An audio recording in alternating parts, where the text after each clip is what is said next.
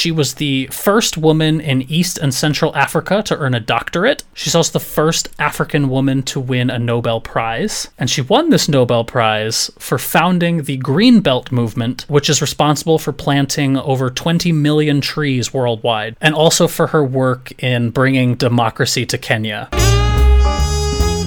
She studies hard and realizes that the root of almost all of Kenya's economic problems were environmental in nature, and started a company called EnviroCare, and their entire business was to plant trees. He filed for divorce in 1979, and in the court document stated that she was, quote, too strong-minded for a woman, and that he was, quote, unable to control her. Can you guys make sure that's what's on my gravestone?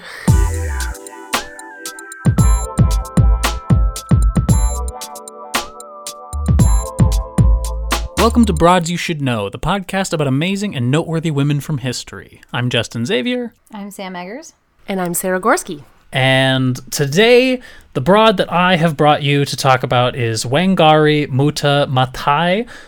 She is from Kenya. Has either of you heard of her before? No. I also had not heard of her. So I wrote down first, why was she abroad? Because the definition of abroad, based on our original episode, was a woman who lives by her own rules. Mm-hmm. So I just wrote down like the main kind of overview points of how she lived by her own rules. She was the first woman in East and Central Africa to earn a doctorate. Wow. She's also the first African woman to win a Nobel Prize. Oh. And she won this Nobel Prize for founding the Green Belt movement, which is responsible for planting over 20 million trees worldwide since it started. That's awesome. What was the Nobel Peace Prize for? Starting the Green Belt movement. It was more, the Green Belt? Oh, okay. Yeah, and also for her work in bringing democracy to Kenya, which I did not know was a thing that she did when I started doing research on her. I just knew about the planting 20 million trees thing, and I was like, that's cool, I want to cover her. And then as I was doing the research, I was like, oh goodness, there's this whole additional thing about how she fought really hard to bring democracy to Kenya. And I've already done pages of notes on the Greenbelt thing, so I can't really add this whole other thing, but yeah, she did that too. Oh my God. Wow. She's incredible. You're both going to love her. So she was born April 1st, 1940 in Nyeri, which is a rural village in the central highlands of Kenya.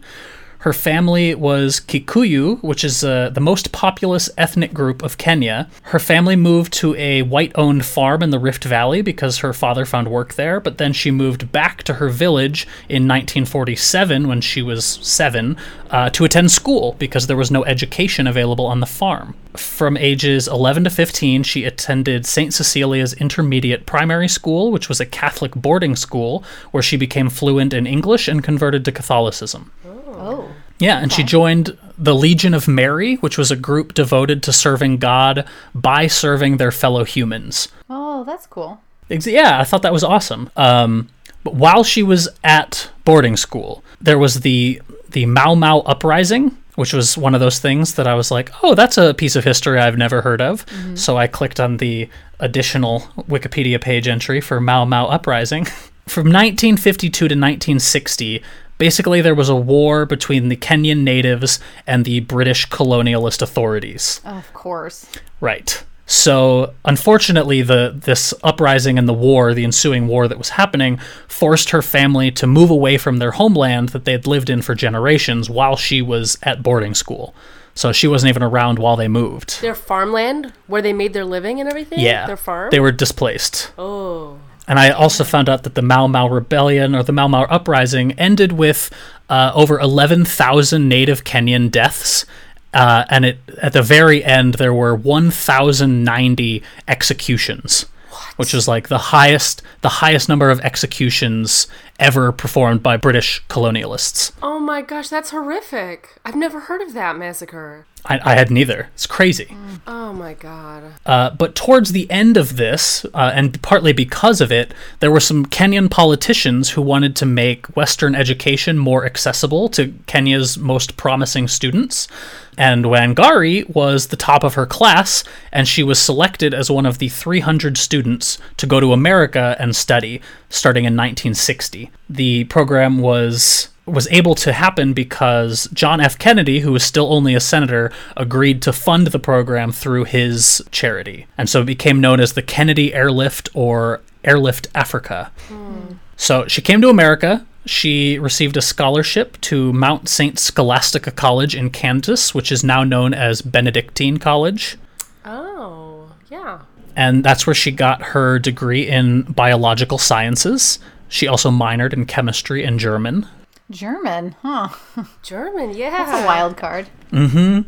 Then she went to the University of Pittsburgh to get her master's degree in science. And while she was there, she experienced her first ever environmental movement when a bunch of local activists pushed to get rid of the city's air pollution. And she wrote about that in her book. And she was like, that was the first time I ever saw a bunch of people get together and fight for the environment. And it really had an impact on me later in my life. Wow. So she was offered a job as a research assistant to a zoology professor at the University College of Nairobi. She arrives in Nairobi to start her job, and when she got there, it had been given to somebody else. What? Oh, Yeah, she said in her book that she thinks it was either due to gender bias or tribal bias because of where she was from in Kenya. Well, you know what our guesses usually here at Broads You Should Know. Gender bias. I'm sure it was probably a bit of both. both.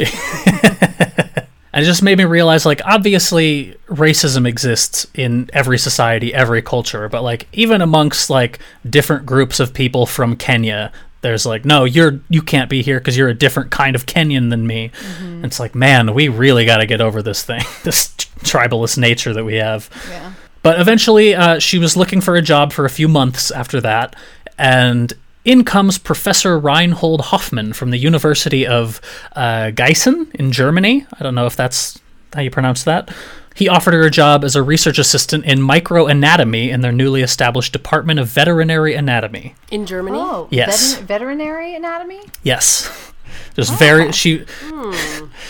Yeah, she studied some very specific things that I'm going to get to a little bit later. Her dissertation topic made me laugh for a little while.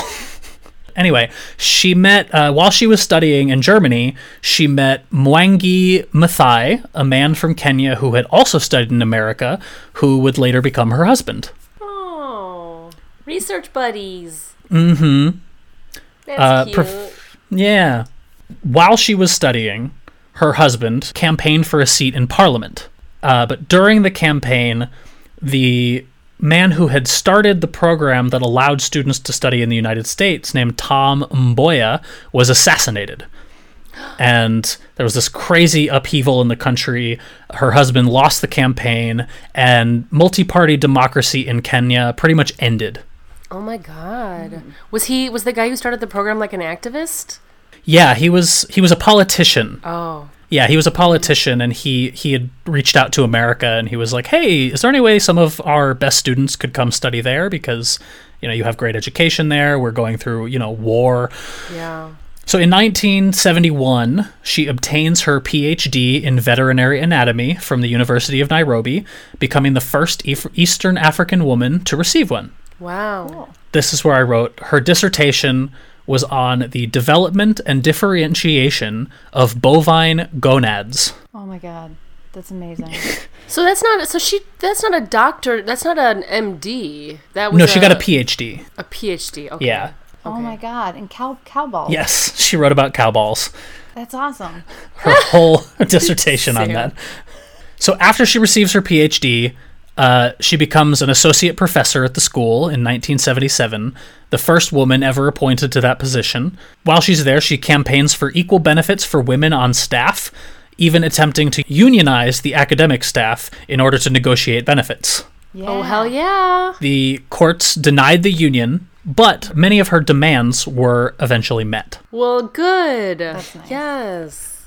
So in 1974, the Environment Liaison Center was founded to promote non-government organizations through the work of the United Nations Environment Program, and their headquarters were in Nairobi.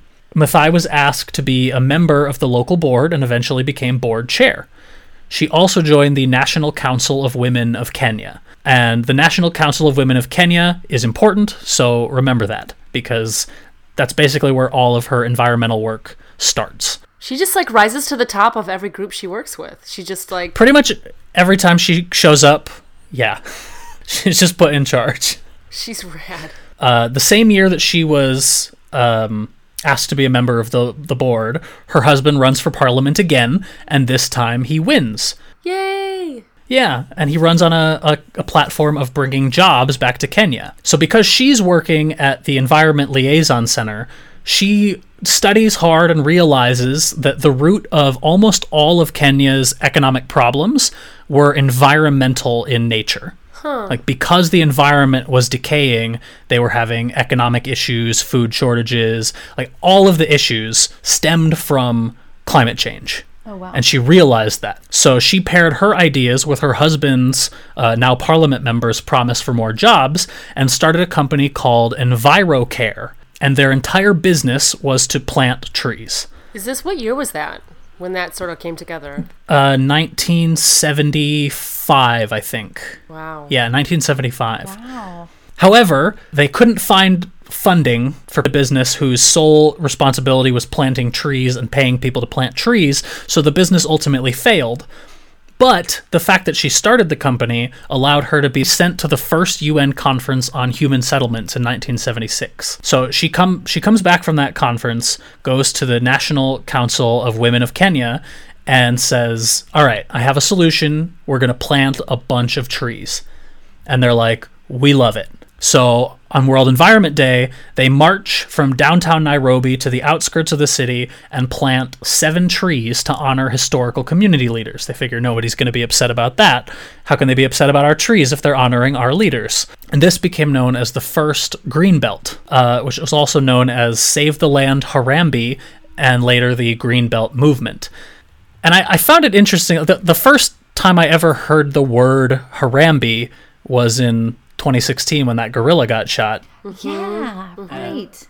I thought that was familiar. So I don't know if that's like a Kenyan word for nation or something. Like I'm just totally pulling stuff out of my ass with this guess. But the Green Belt was known as Save the Land Harambee.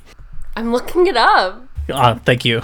It is a Kenyan tradition of community self-help events, fundraising, and development activities. It literally means, quote, all pulled together in Swahili. Oh, that's cool. Nice. Yeah. So, Wangari encourages the women of Kenya to plant tree nurseries and is able to offer a small stipend for each planted tree.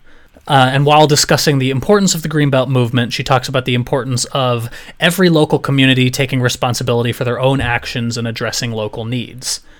One of her big quotes at the time is, "We all need to work hard to make a difference in our neighborhoods, regions, and countries, and in the world as a whole.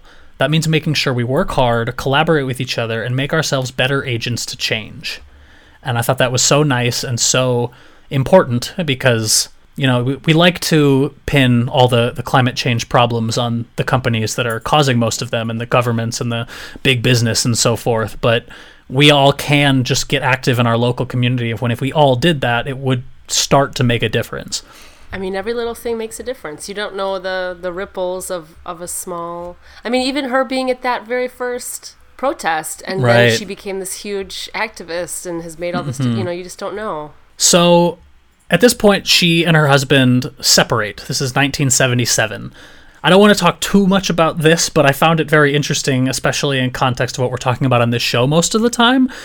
He filed for divorce in 1979, and in the court document stated that she was, quote, too strong-minded for a woman, and that he was, quote, unable to control her.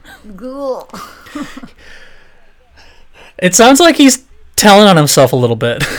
Well, it sounds like that's his fault. Can you guys make sure that's what's on my gravestone? Too strong-minded for a woman and uncontrollable. Cannot be controlled. Yeah. Cannot be... I love that. He also said that she was cruel and that she had had an affair with another member of parliament, and that because of that, that was the reason he had high blood pressure.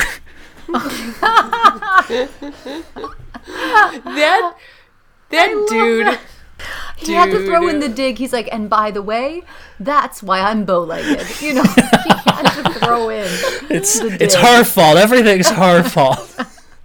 So of course the judge rules in his favor.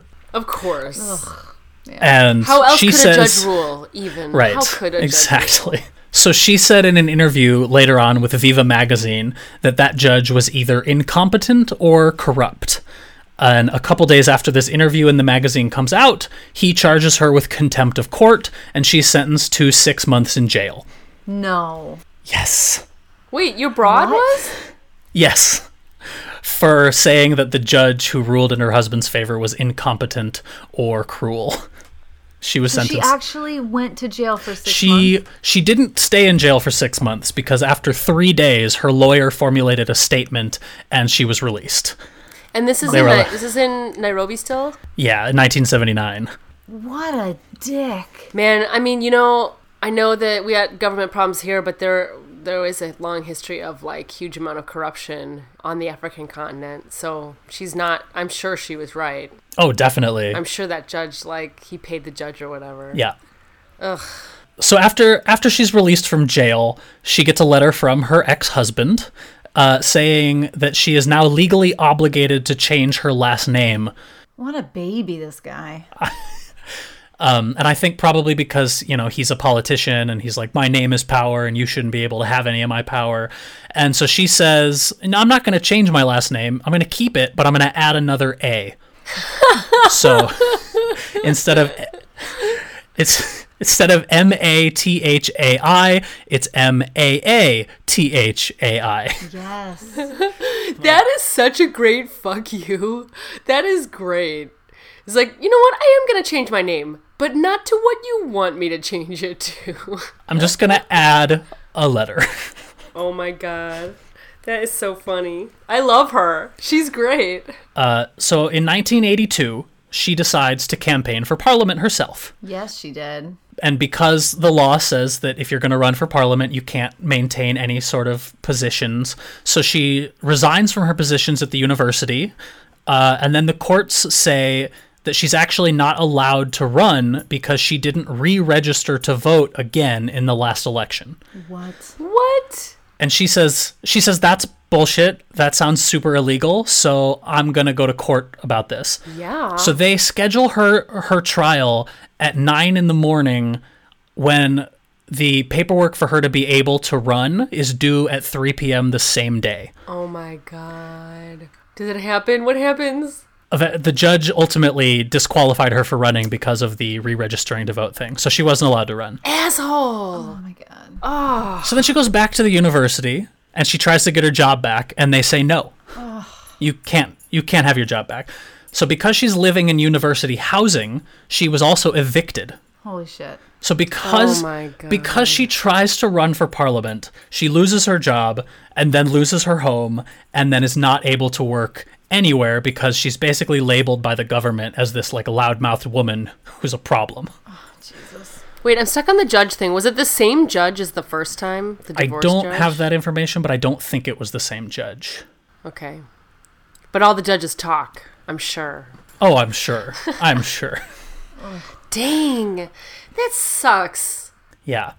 So she moves into a small house that she had purchased a while back, and she devotes all of her time to her work on the National Council of the Women of Kenya. And she partners that with the Norwegian Forestry Society and pours all of the efforts of the Women's Council into environmental efforts. Nice.